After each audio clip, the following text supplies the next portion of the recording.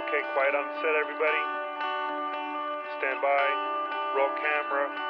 Speed. Roll sound. Speed. Mark it. And cue talent.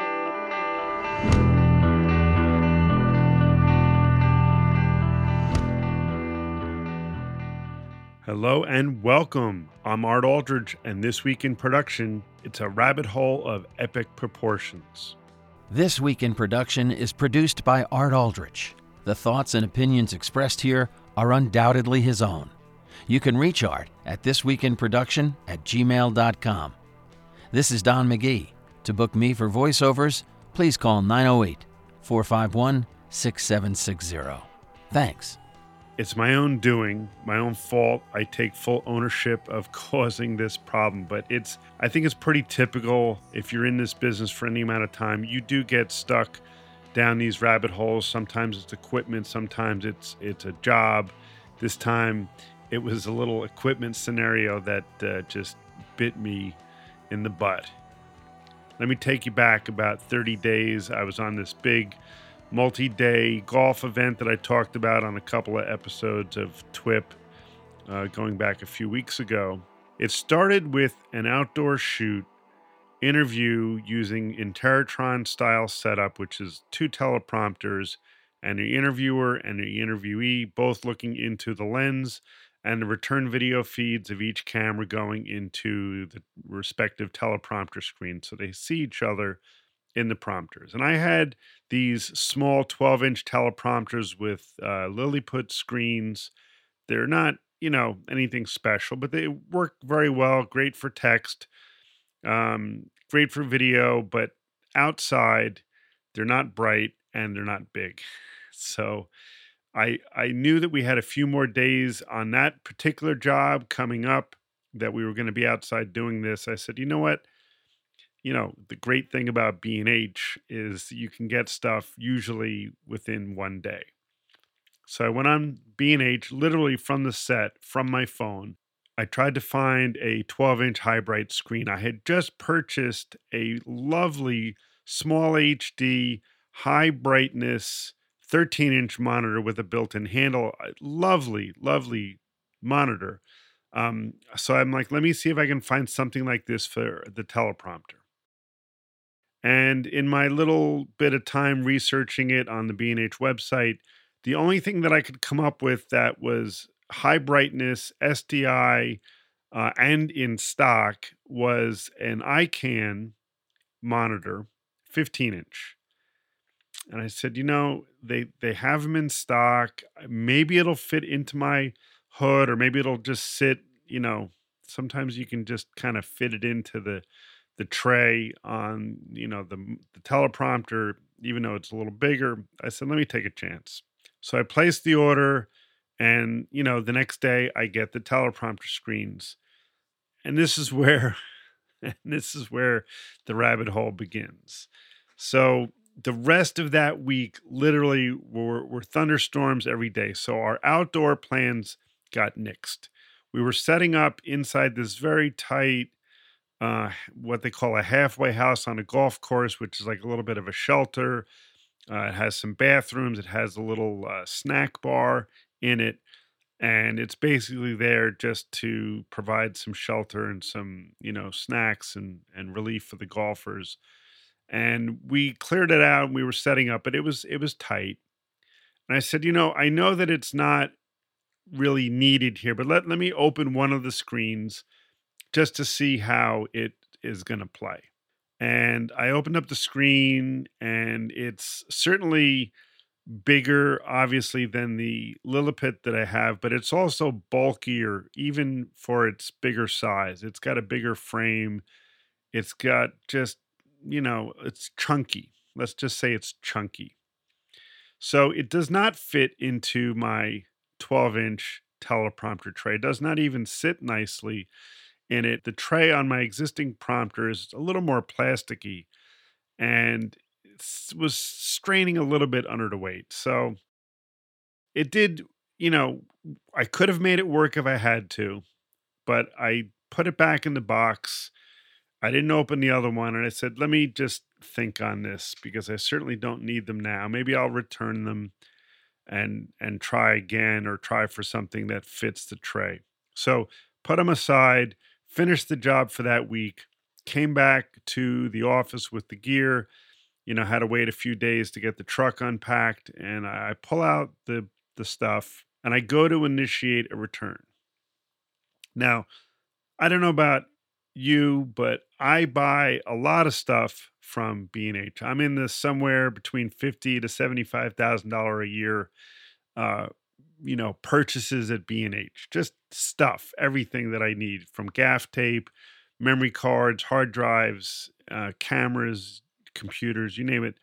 I usually get it from B&H. Some things I go to other dealers for that I need a little more hand holding, but if it's, you know, an item that's pretty ubiquitous, B&H is my go-to. So I go to initiate the return online. And normally when I do this, it comes back within, a minute, 2 minutes, 5 minutes. Here's your RMA, here's a return label, blah, blah, blah, blah, blah. And I've done this many times and I know um, how quick and easy it is. This time I did not see the response come back and I just, struck me as a little odd. But I'm like, well, maybe it is summertime. Maybe that department is, short staffed. I didn't think a lot about it. I just, remember thinking that's odd. And another day goes by and I don't see an email. And then the third day after I had initiated the return request, I got a note saying, we received your request for RMA for this order, these two items. Can you please explain why you need to return them? Which is very unusual. I wrote back a note saying basically that they don't fit my teleprompter setup and I'd like to return them. To which I got a reply that stated, these items are non returnable and we would have to ask the supplier, the vendor, for an exception to return. Would you like us to do that? And again, the rabbit hole now is a little deeper. And I look back on my computer now at the item, and I do see that it says non-returnable, which usually is for stuff that has to be special ordered. This was in stock. I'm not sure why it was non-returnable, but that's neither here nor there. I don't think I noticed that on my phone, in fairness, because I probably wouldn't have ordered it if I knew that it was a all-in kind of situation. But again, it's on me. I own it. I messed up, and that's just the way it goes. So I wait. I wait a couple more days, and I get another reply back from the customer service person, and they say the vendor does not want to take the items back, but we can offer you um, to return the unopened item for a 20% restocking fee. Now, again, I probably could have pushed this up the chain a bit, get a little pushback since I am, I think a pretty good customer. I don't know where I fall in the ranking, but I would say I'm probably in the top tier of customers there. I didn't do that. I said, okay, let me look at some other options that don't involve costing me, 20% just to return something. So I start looking at 15-inch ICANN teleprompters that will obviously use the monitors that I already have. And I noticed something right away in my searching that was frustrating. And that is that ICANN does not sell, or at least doesn't sell through B&H, a teleprompter without a monitor. And I kind of understand that, but maybe there could be some scenario where you just need the teleprompter without the screen. I could not find that whatsoever. So that was strike two for me on this little endeavor. I'm like, "Man, I don't want to have more screens. I certainly don't need two teleprompters that ship with two screens that I don't need to go with the two screens that I already have that I might not need." That did not seem like a great option. So I start looking around. I start looking on eBay. I start looking on DVX User and Red User. They both have for sale categories that I've purchased stuff before, most of the time without issue, and could not find anything suitable in terms of an ICANN 15-inch teleprompter. I check on the B&H used page, which again, sometimes I do. I just purchased a used Promise Pegasus disc array, and I saved, like 20%, which is usually pretty good. 15 to 20% is pretty standard for their used stuff. And I'm sure they're still making money on that. They buy low and sell high, unlike my stock portfolio. Anyway, I did see on the B&H used site there were two ICANN teleprompters in the used category for a 30% discount. I think the grade quality was 8 or 9 out of 10, which again, perfectly acceptable to me. So I'm like, okay, if I can save 30%, even though it's going to ship with a screen, it's not a full hit. I'm not going to lose money and then not get the use of the screens. I can probably flip the non-bright screens, and maybe I'm somewhere ahead. Again, you're in the rabbit hole, so you're not you're not seeing things super clear at this point. So I pulled the trigger on buying these two used teleprompters. They arrive. I didn't have time to get to them right away. They sat in my garage for a week or two, and then I finally got around to opening the first one of two up just to see, what was doing. The box, you know, was fine. There was no damage there. But as I opened it, I heard some rattling, like broken glass. And I'm like, okay, this is not good. So as I open up the box, and everything was packed well, like the beam splitter glass, which is 15 inches approximately square, was in a separate little box with foam around it, taped up well, but it was smashed. And it seems like it was smashed as they repacked the teleprompter to be sold, I'll be honest, because the box itself wasn't damaged.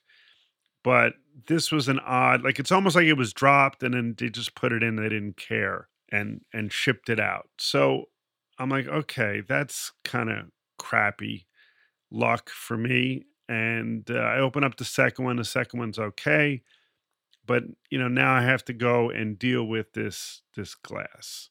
Calling B&H customer service is a little bit of a phone tree process from hell, and I tried to explain that I've purchased this used item and one piece in it is broken. They really don't understand what I've bought, what I'm saying. They do offer to accept the item back as a return and refund my money, but as I'm talking to her and thinking about it, that's really not what I want. What I want is just the glass replaced, because if I return it, there's not another used one to buy, and I have to buy one at full price then, which I'm feel like I'm losing in that scenario.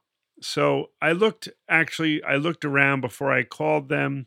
I could buy replacement glass. It's special order. It's like $80. I figured it wasn't the end of the world if I had to buy it, but I figured let me just try to plead my case with customer service. So customer service does not understand the pieces. They don't understand the product. They're just processing paperwork, and they're like, well, we'll have to transfer you to used department. They transfer me to the used department. I explain the story all over again. They offer to accept it as a return. I explain I don't want it as a return. And we start this dance all over again. And they transfer me back to corporate sales. and corporate sales, it's like a bad game of telephone. So finally, I just say, listen, here's the part number that needs to be replaced. Can you just replace it and we'll be good? And I give them the B&H part number, and they said, we'll have to get back to you. Okay, get back to me, please. And then 2 more days go by, and I get a phone call from B&H, and they say, we'll send you the new part number, but we can't guarantee that there won't be a charge for it, which I thought was strange. But okay, ship it to me. And even if I have to pay for it, whatever. It doesn't seem right. But at this point, I'm just trying to cut my losses with as minimal financial damage as possible. Okay, we're waiting for the glass to come. I open up the other box in the meantime, and that one's fine. So now I've got these 2 teleprompters, and the way that ICANN ships their teleprompters, which is, I guess, good, is that they ship them in this reusable foam. And if you buy an ICANN teleprompter that has they sell one that's like a kit with a case, a hard case that their foam drops right into. So I was like, well, I'm obviously that wasn't an option in the used store. They didn't have one with a hard case, but I will need a hard case for these 2 teleprompters. I went to the ICANN website to try and see if I can decipher which case it is that they're using. And it's not published anywhere that I could find. I did some rough measurements of the foam and the box size. There is a SKB case that's very close to that size, but the only one that I could find that was the right length and width was a little too deep. And I wasn't sure that that was really like, obviously, you don't want too much volume at the top. Even if you have lid foam, like you want the bottom foam to come right up to the lip so that it doesn't, bounce around and move pieces internally. I was concerned about the depth, but it was the only option really for length and width of the case.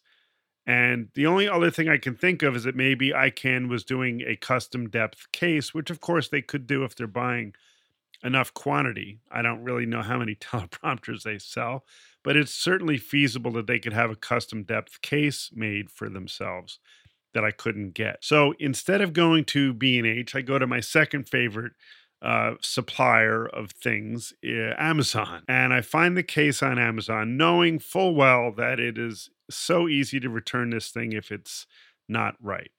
So I order a case from Amazon, and I wait and I wait, and I get the case about a week later because it wasn't shipping from Amazon. And I get the prompter glass from B&H. And yes, they did the right thing. I didn't have to pull the trump card, so to speak, and say, look, I'm a good customer. They did the right thing. They sent it to me for free. In the meantime, I actually ordered a third piece of glass just as a precautionary measure since it seems like it's easy enough to break. I'm not sure. So I have all the pieces. I have a case. I have the foam that came from ICANN in the box. Got the new prompter glass.